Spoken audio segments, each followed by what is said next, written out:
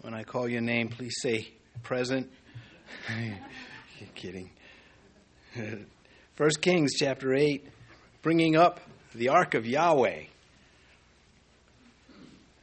The parallel account is in 2 Chronicles 6, 5 and 6. Looking at verse 1, now Solomon assembled the elders of Israel and all the heads of the tribes, the chief fathers, the children of Israel, to King Solomon in Jerusalem, that they might bring up the Ark of the Covenant of Yahweh from the city of David, which is Zion. Well, he's invited all of the bigwigs, we would say, for the dedication festivities, that they might bring up the Ark of the Covenant of Yahweh. Finally, it has been over 400 years without a home. It was, of course, designed initially to be portable for the priests to carry on their shoulders, but now it is going to be stationary. It is not supposed to move again. It will, of course, but not under ideal conditions. Its holiness, though, was not temporary. It was wherever God's presence was supposed to be, if the Jews would just follow him. And I think one of the great lessons we get out of that, and that's what these things are in here for, is culture does not put out of date, antiquate God's commandments. God's word is his word, and it's not going to change unless he gives an update, which the New Testament does for us. The New Testament looks at the Old Testament and says, this remains, and this has been completed, and this means that, and we learn that way, but it's a closed canon. It's not changing anymore. There are no more apostles to come along and revise the teachings of God's word. If you were to tell Uzzah, who reached out his hand to steady the ark when the oxen stumbled, he thought he was doing the right thing when he was struck dead, you'd say, well, don't worry about touching it because the culture has changed since the days of Moses, and you can go ahead and touch the ark now and nothing will happen to you. The Philistines could look inside of it. They could get away with breaking God's word, ritual and his ordinances like that, because they were in deeper trouble, and that's the truth to this day. You have somebody who, is struggling with some sin but does not have salvation, and you can tell them right out. Your biggest problem is not that maybe you have a short temper or you're a thief or something. That's a problem, but the greater problem is you're going to hell because of it. And God's word, again, does not ask any culture in history, what do you think we should do? And God makes this declaration. Numbers chapter 4. And when Aaron and his sons have finished covering the sanctuary and all the furnishings of the sanctuary, when the camp is set to go, then the sons of Kohath shall come and carry them. But they shall not touch any holy thing lest they die. These are the things in the tabernacle of meeting which the sons of Kohath are to carry. And it goes on to itemize them. So the Levites, who were assistants to the priest, they had to wait for the priest to cover up these articles, and they would go move them, but they had to follow the protocol. And that's why I mentioned Uzzah, who was a Levite, 2 Samuel 6. And when they came to Nachon's threshing floor, Uzzah put out his hand to the ark of God and took hold of it, for the oxen stumbled. Then the anger of Yahweh was aroused against Uzzah, and God struck him there for his error, and he died there by the ark of God. It does not mean he went to hell. It just means God exercised his judgment on him in front of everybody to make a very important point. And so this is the same Ark of the Covenant. This Ark of the Covenant that Solomon is bringing into the temple is the identical Ark that was under the leadership of Moses. It says from the city of David, which is Zion. Zion was that fortress hilltop there by Mount Moriah. Its name has evolved. Initially, it was this hilltop. It became the city of David. It then referred to Jerusalem in general, and now it is used to refer to Israel in general. So, but at this point, it is the city of David, which was in close proximity to the threshing floor of Ornan. And again, Zion is used figuratively of Israel.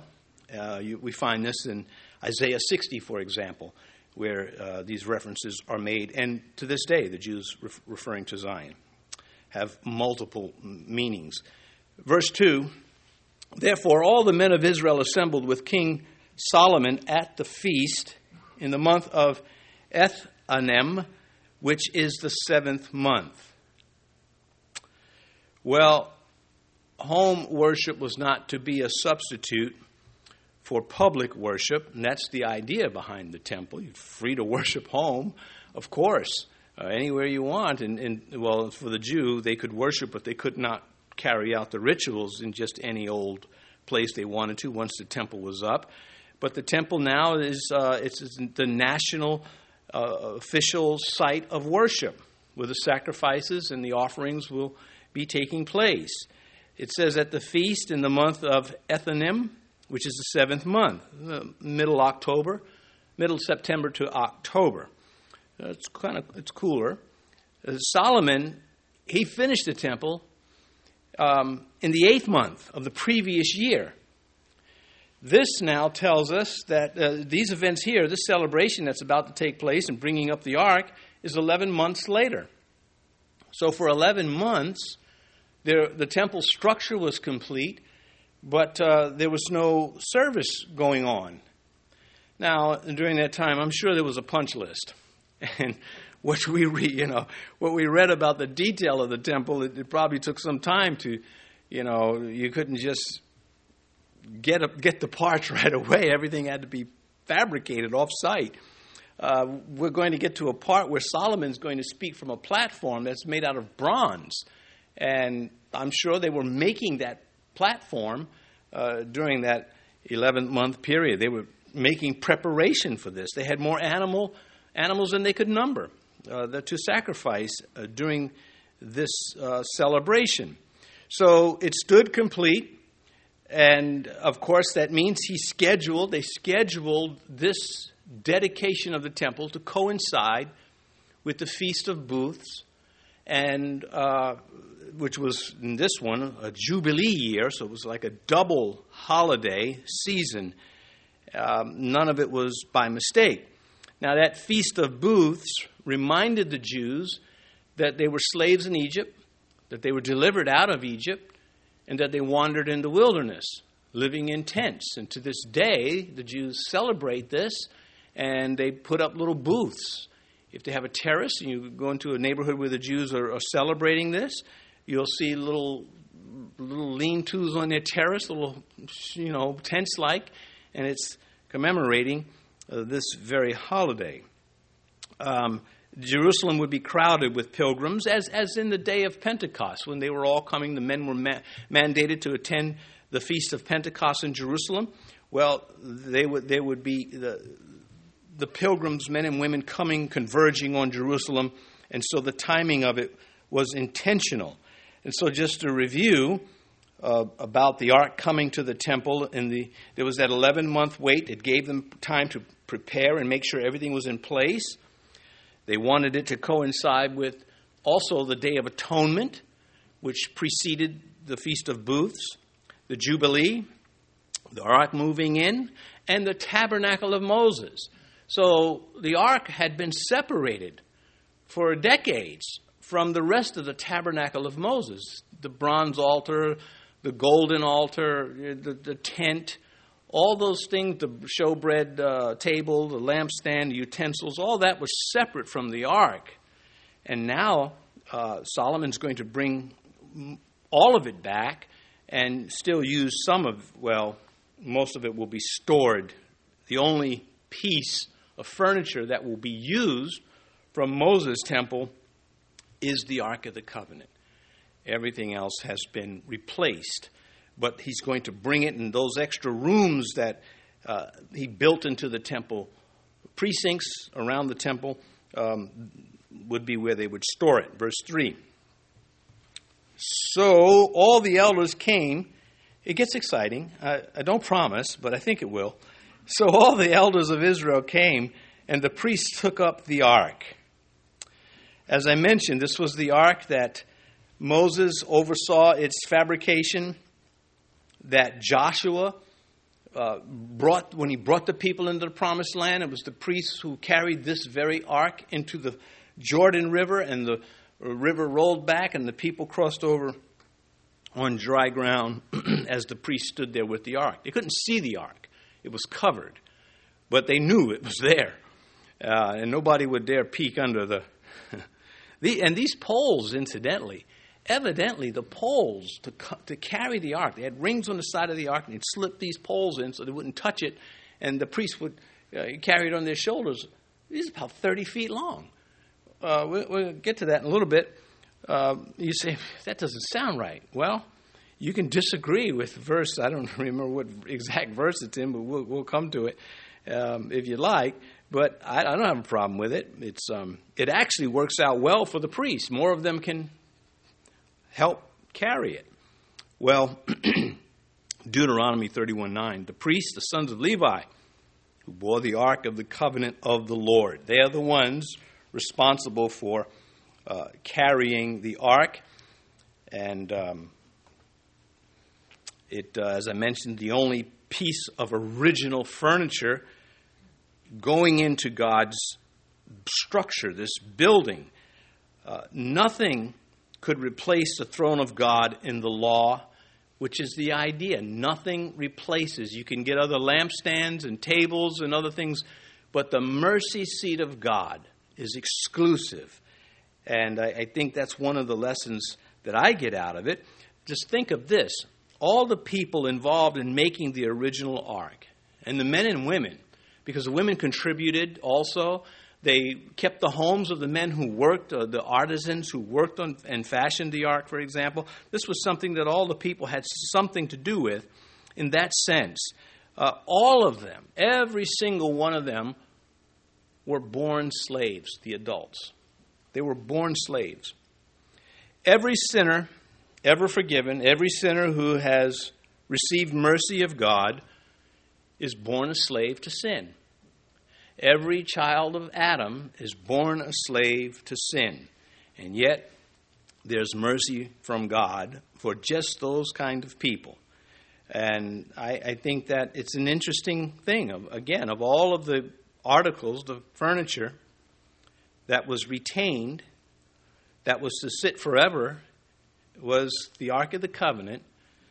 And it was called the ark, the chest. The chest itself was one piece, and that's where the rod of Aaron, the manna, and the tablets of the word were stored. And then the lid was called the mercy seat, with the cherubim facing in, overlaid in gold. It must have been very beautiful, but it was very significant, and that's what's going to come out of this chapter. Of course, we can't get the whole chapter this evening. There's 66 verses. If you'd like to stay till midnight, we can give it a shot, but we'll break it up at least into two parts. Verse 4, then they brought to the ark of Yahweh the tabernacle of meeting and all the holy furnishings that were in the tabernacle. The priest and the Levites brought them up. So there is the permanent link now between the tabernacle of Moses and the temple of Solomon, the Ark of the Covenant. Then they brought up the Ark of Yahweh, the tabernacle of meeting. That's Moses' tent and all of the things that went with it. Of course, the Ark being the only one preserved, as I've said a few times already. Just looking at the Ark of the Covenant, for a long time it remained in Gilgal, the first camp of the Jews once they crossed into the Promised Land, where Joshua said, God's rolled away the shame. We're not the people who were delivered out of Egypt but couldn't be delivered into the Promised Land. Now we're in the Promised Land, and Gilgal was their first base. The temple was there with the Ark. And then it moved to Shiloh, and then Mizpah. At some point, the Jews decided, at the point when Eli was the judge over Israel before Samuel. They went to war, the Jews did, with the Philistines, and they decided to take the Ark of the Covenant with them into battle. Well, they lost, and the Philistines got hold of the Ark. God persuaded the Philistines to bring the Ark back, and they did. Then it was taken to Kirjath-Jearim, a Levite city, a priestly city, and for 20 years, that's where the Ark of the Covenant stayed, separated from the other parts of Moses' tabernacle. Then, of course, David comes along, and he wants to bring the Ark of the Covenant to Jerusalem. Uzzah gets struck dead. The journey stops, and the ark goes to the house of Obed-Edom, and it stays there for a while. Then David goes back, and he brings the Ark of the Covenant to Jerusalem.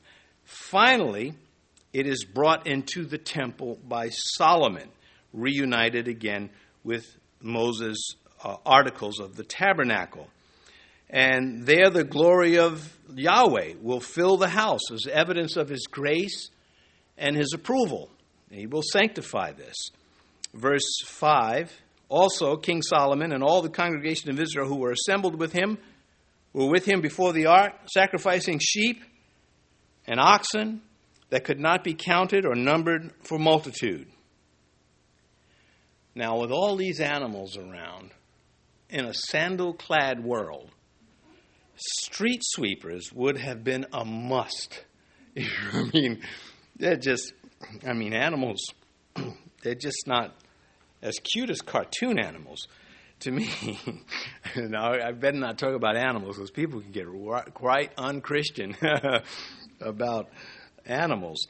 A warning, don't have more love for pets than lost souls.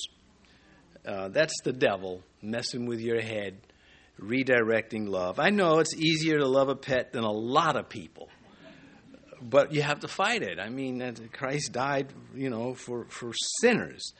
And so we'll just leave it at that. Please, no hate mail this time. Anyway, animal blood sacrifices. There's so much slaughtering and butchering going on that they couldn't even count it. It had to be just quite a scene. A lot of meat would come out of this, and the Temple Mount was a palace on the inside, in the temple itself, but a slaughterhouse on the outside. And sin has done this. And this is just, life is like that. There are these palace-type things about life that make us want to cling to life, but then there's the butchering, too. There's the horrible things about life that we say, man, I can't wait to get out of here. I didn't push my timer. Okay, now we begin. So, I think the contrast and the allegory and the emblem of these Old Testament events are very helpful. Because you look at them and you say they fit so well together in so many areas of life. They're not necessarily expressing doctrine directly, but they are telling us about life in a cursed world under a sovereign God who has more plans for us, for those who come to him. That this is not everything. That there is life beyond this life. And to get there, the inspiration is to do the best we can for this sovereign God who is as loving as he is sovereign. So it's not wasted. I don't think it's wasted. Little things like that. Again, if you come to the temple, your first contact with the Jewish temple would have been your sense of smell.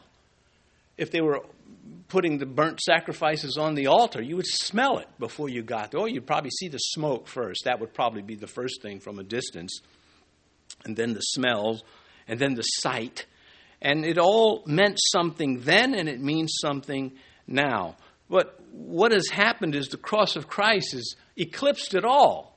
We have the cross of Christ. We have the Son of God innocently slain like a lamb to the slaughter for me, personally. And all of these things in the Jewish religion of the Hebrews was in anticipation of the cross of Christ and his resurrection. Because there's so you just have a slaughter, but there has to be something else. Else is just butchering. And the something else is the forgiveness. And thus the bronze. The bronze speaks of judgment and repentance. Because if there was only judgment, there'd be no altar. You'd just be judged. But the fact that there is an altar means that there is a place to find propitiation for my sin, forgiveness. There's a way to approach God, to have my sin dealt with. Verse 6, the priest brought in the ark of the covenant of Yahweh to its place, into the inner sanctuary of the temple, to the most holy place under the wings of the cherubim. Now the king is the religious leader at this time, not of ritual. There are things he cannot do. He most definitely cannot offer incense on the golden altar, which we'll get. One of the kings tried to do it and went bad for him and stayed bad for him. And he was a good king, and there was a lot of lessons in that too.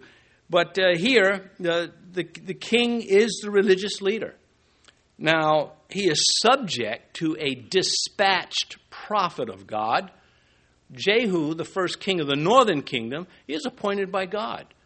And when he began to sin, God dispatched an unnamed prophet to deal with him. And deal with him he did. So it's not... It is how God set it up. And we'll touch on it a little bit more. Verse 7, for the cherubim spread their two wings over the place of the ark, and the cherubim overshadowed the ark and its poles. Exodus 25, verse 15, the poles shall be in the rings of the ark, they shall not be taken from it. Well, they're going to stay in. He brings the ark into this temple, and the poles will stay in, and they will be visible, sort of poking out of the curtain, because to go from the holy place to the holiest place where the ark sat, there was a curtain, but there were also doors. Presumably the doors remained open because these poles would stick out. In verse 8, the poles extended so that the ends of the poles could be seen from the holy place in front of the inner sanctuary, but they could not be seen from outside, verse 8, and they are there to this day. Well, the suggestion, the ark again is the presence of God. That's what it symbolized, that God is with them, which is why they took it to battle, but they reduced it to a rabbit's foot. They weren't obeying God at that point. They were just using the emblem of God. And here, that the poles suggest the ark is right here. That the presence of God cannot be contained by this holy place. He's bigger than this. The rabbis said that the poles were visible bumps behind the veil. You could just see their imprint. I don't know how they would have got to see that. Maybe a priest came out and told them, let me draw you a picture.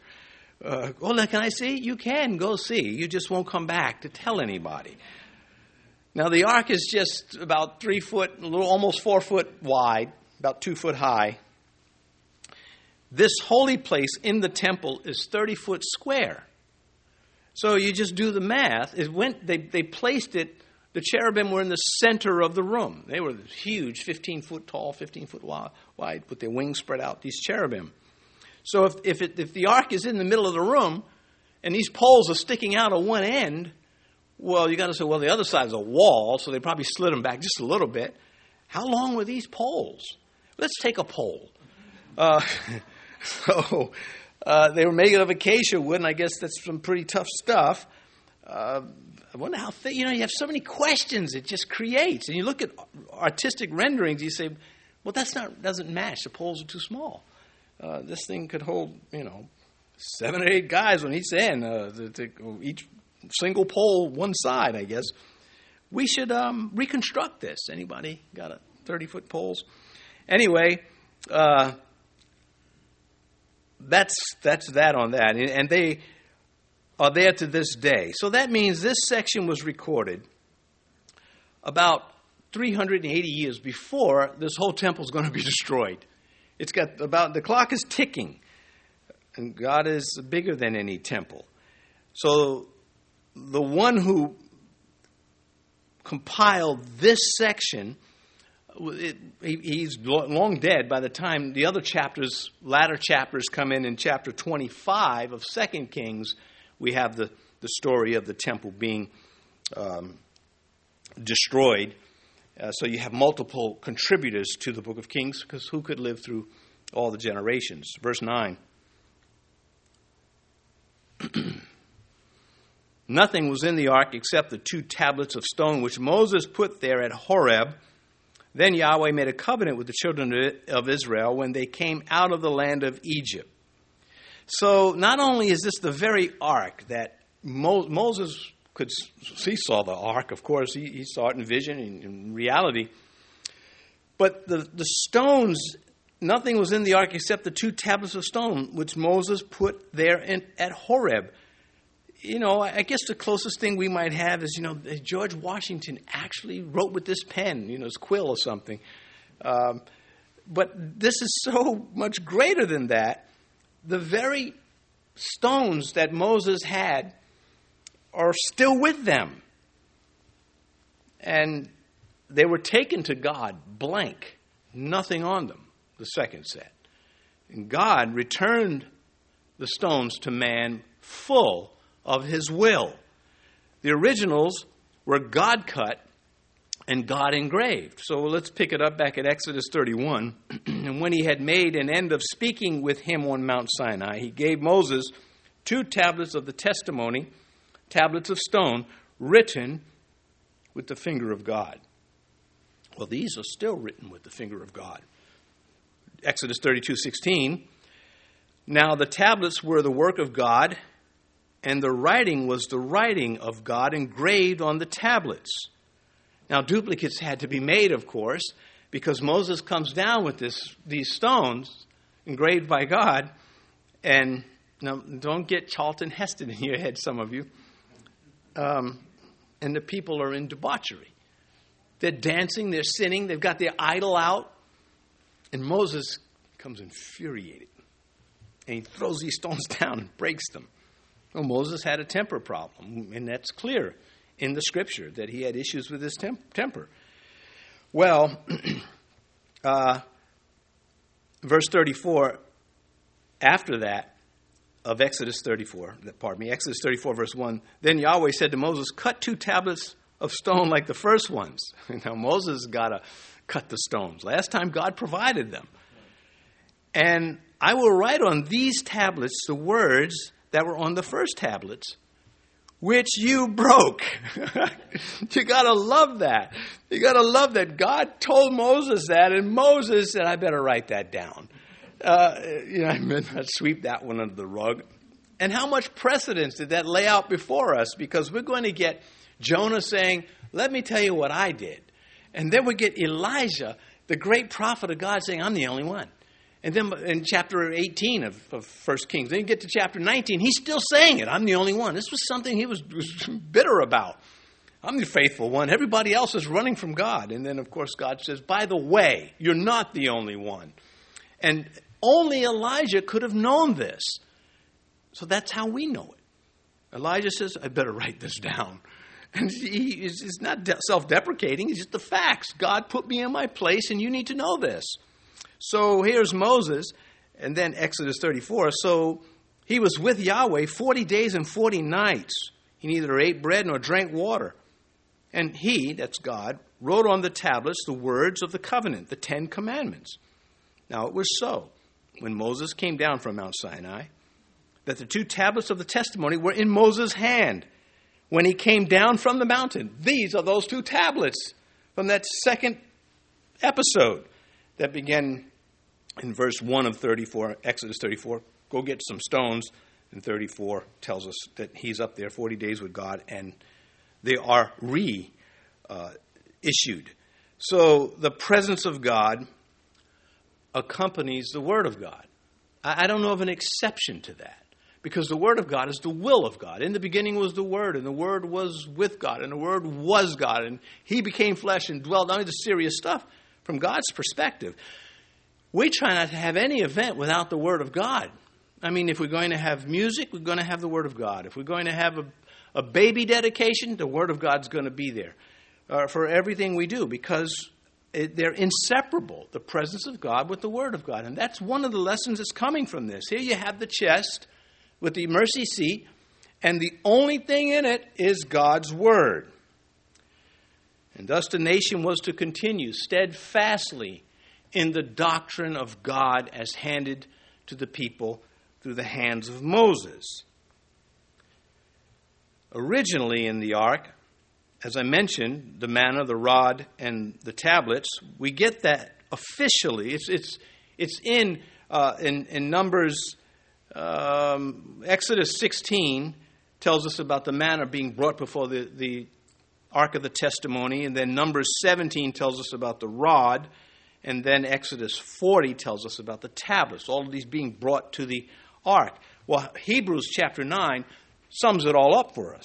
The Ark of the Covenant, overlaid on all sides with gold, in which were the golden pot that had the manna, Aaron's rod that budded, and the tablets of the covenant. Well, the manna is, of course, the bread given from God to men, the bread of life. Jesus is the bread of life, of course. God is the sustainer of life. He is the provider. Exodus 16:32 is where the manna and the ark is recorded. The rod, that was a stick. It's just a stick, probably a 6-foot staff that was dead and shaved down and used for walking. Well, God breathed life into that, and it budded almonds, ripe almonds, and it was the authority given from God to his spiritual leader against rebels.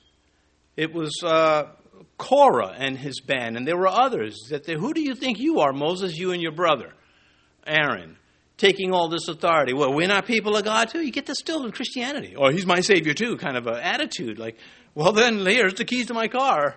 I don't own a car. Anyway,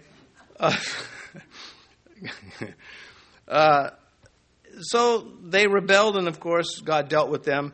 And these two items were included in the ark. And God was saying, I provide and I oversee my church. I rule over my church. And I use men to do it. And then the tablets, the word given from God to men. The enduring item of the three. Because the other two are captured in this one. Obey the word of God. Now, verse 10. And it came to pass when the priests came out of the holy place that the cloud filled the house of Yahweh. Verse 11, so that the priest could not continue ministering because of the cloud, for the glory of Yahweh filled the house of the Lord. Well, bringing up the Ark of the Covenant into the house of God made all the difference. Until that presence of God came there, it was just a building. It was just a structure.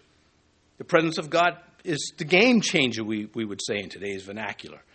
God filled the house with Yahweh, his presence, with himself. The house of God, the temple of God, is to be filled with his presence. That is the idea. Is there a believer that would protest this? Ephesians 5:18, do not be drunk with wine, in which is overindulgence, but be filled with the Spirit. That's the same idea. There's nothing lost in this. Ephesians 3:19, to know the love of Christ, which passes knowledge. That goes back to that pet statement I made. It's okay to love pets. It's just not acceptable to have a heart more for animals than it is for lost souls. And this is the love of Christ which passes knowledge. We accept it by faith. He continues in 3:19 of Ephesians, that you may be filled with all the fullness of God. Well, we would call that overflowing with the Spirit. Now, in chapter 5 of 2 Chronicles, we have more information about what's happening at this event right now. The priest, they place the Ark of the Covenant in the holy place, and they withdraw to come out and join the sacrifices and the music. And the Levites are there, and they've got their instruments, and they're singing songs to the Lord. And this is what we know they were singing, because we're told in 2 Chronicles 5:13. To God they were singing, for he is good, for his mercy endures forever. And then Christ, or the Spirit of God, of course, the cloud, which is symbolic presence of God, overwhelms everybody. So everything has to stop. It's so intense. He does this twice at this one occasion. At the bringing in of the ark and at the end of Solomon's prayer. God does this. But this first one, as the priests exited the holy place and Levites were singing at the start of worship in song, right before Solomon was supposed to preach. The song, and then he would preach. We follow that pattern. That God fills the place so that the priests could not minister, could not engage in what they were supposed to do in preparation for these sacrifices. And then, 2 Chronicles 7, verses 1 through 3, tells us as Solomon finished praying, again the cloud came and overwhelmed them. God was saying, I'm very into this.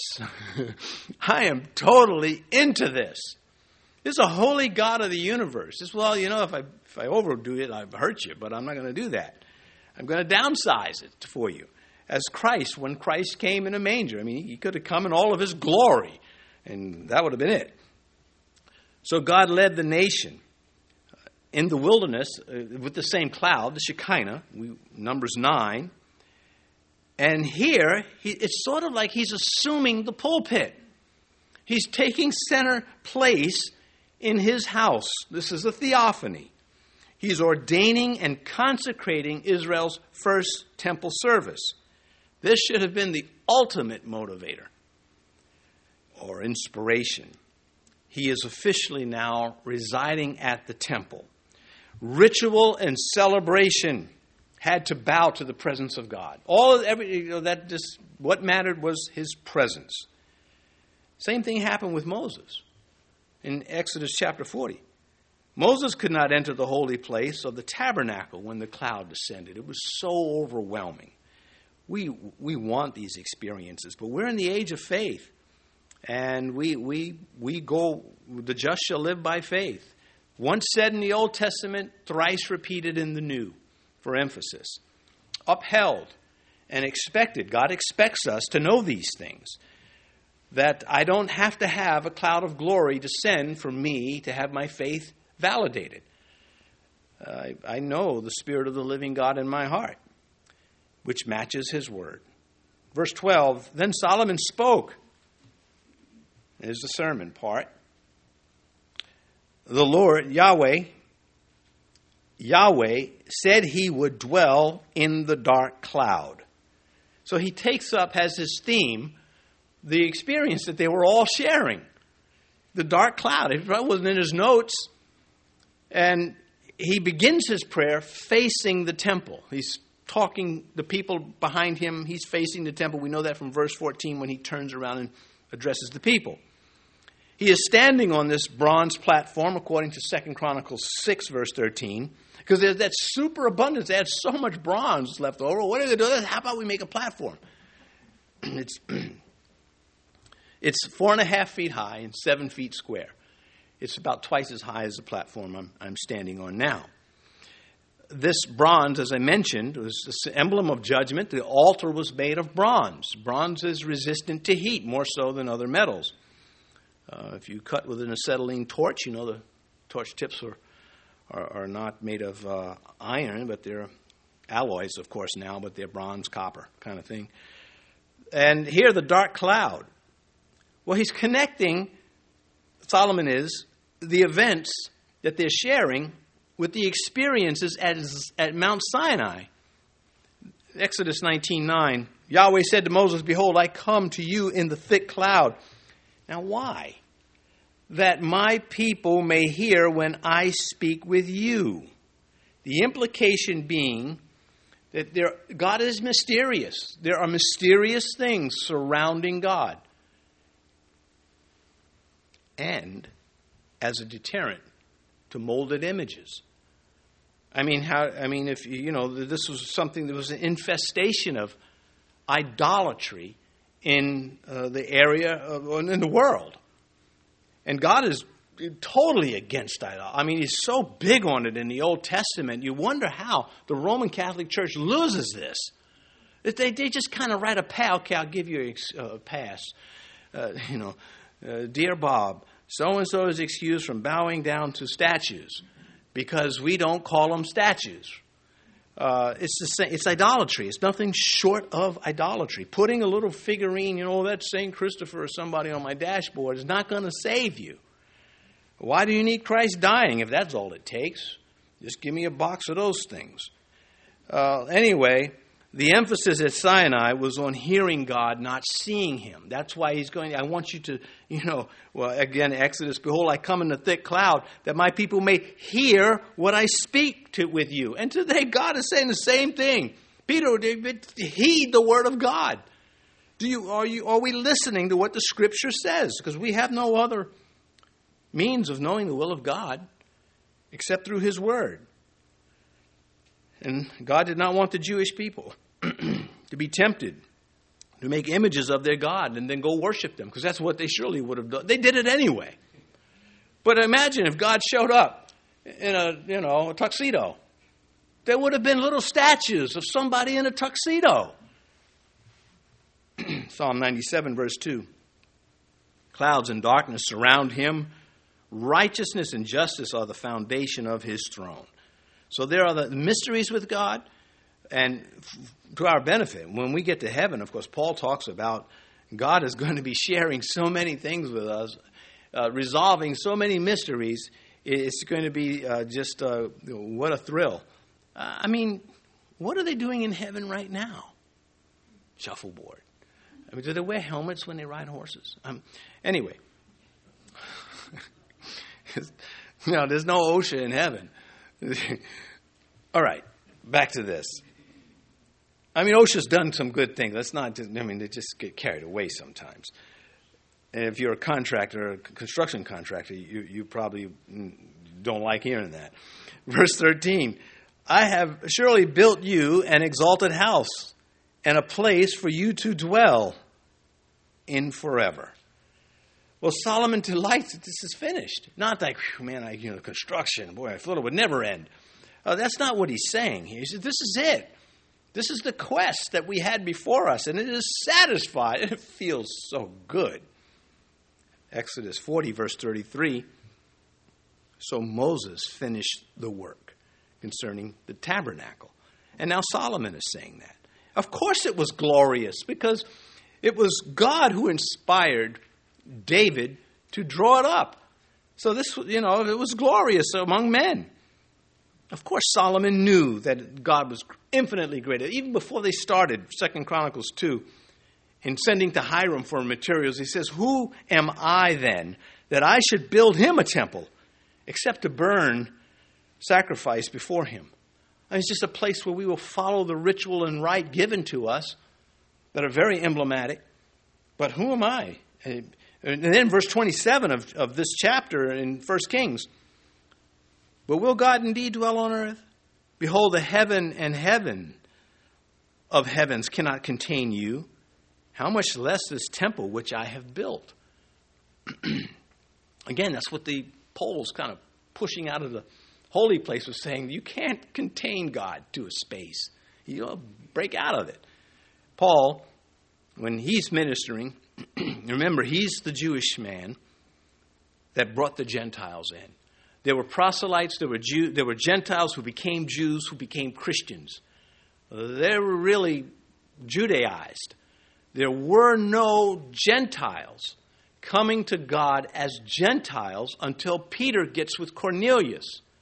But then they kind of stall.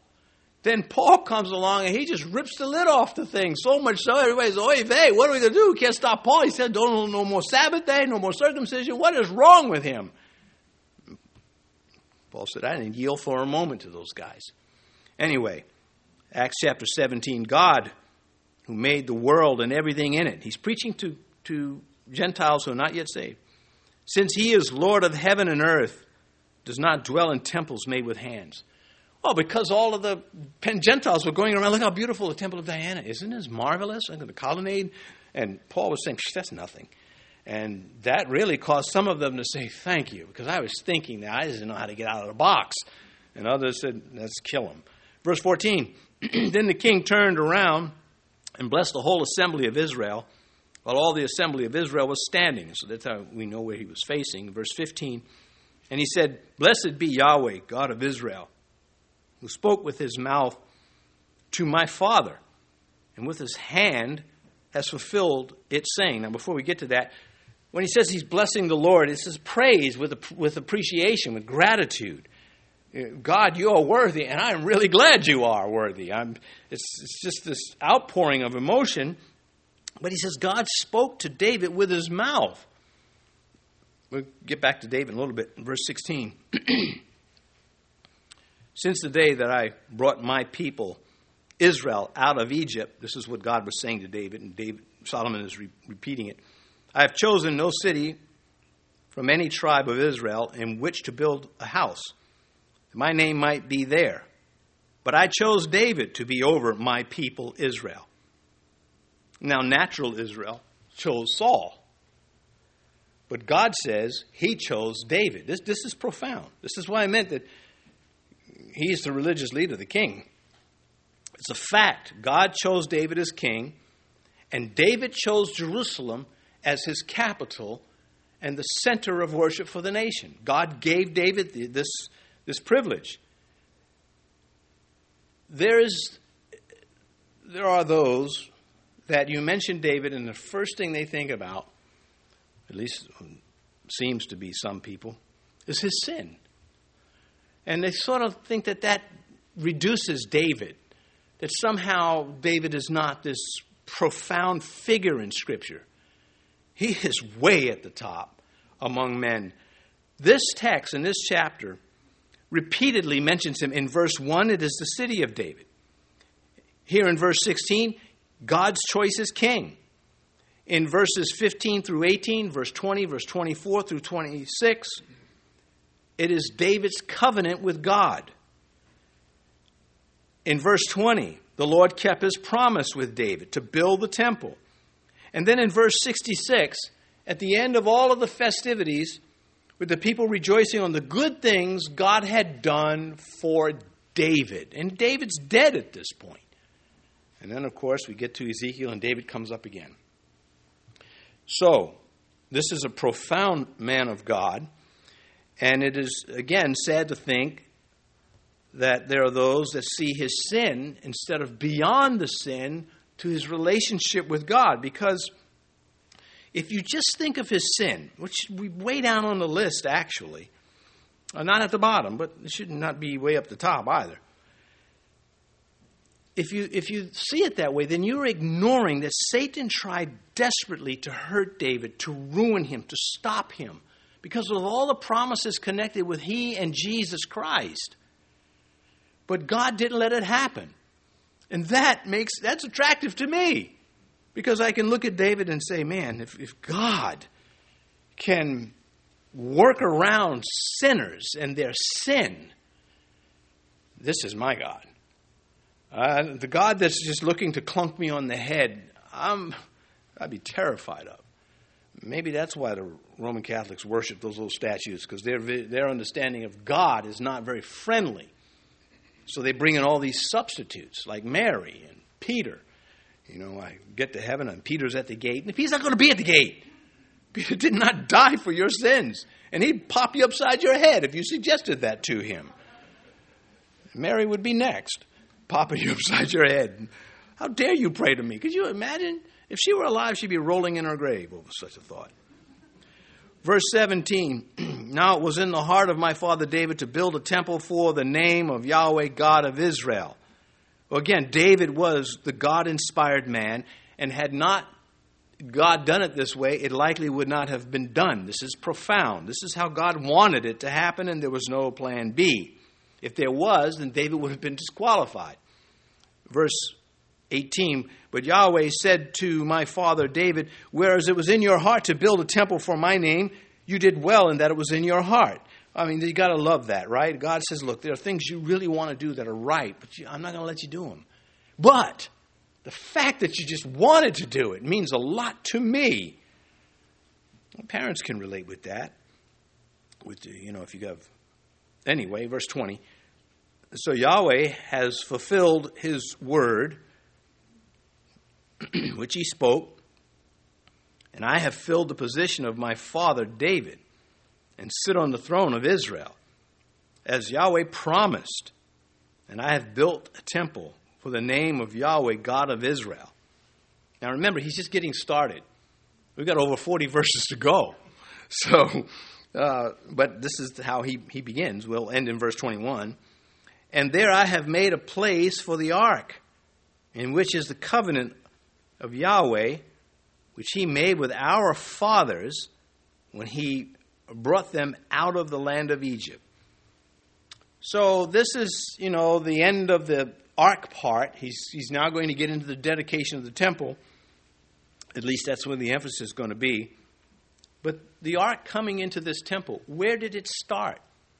What is the spark that ignited the keg? 2 Samuel 7. David said to Nathan the prophet, "See now, I dwell in a house of cedar, but the ark of God dwells inside tent curtains." And that started the whole thing. So now Solomon says there, look again at verse 21, the first clause. There I have made a place for the ark. It's not in curtains anymore. The quest is fulfilled. This is incredible stuff. I mean, just incredible looking at it. And there's a whole heaven to back it up. Let's pray. Our Father, thank you for this record. That we can look back with excitement and say, wow, what can I do with this to your glory today, in spite of my setbacks? Well, you know the answer to that, Lord, and we look for it to unfold in our lives. May you get us all home safely tonight. We ask you in Jesus' name, amen.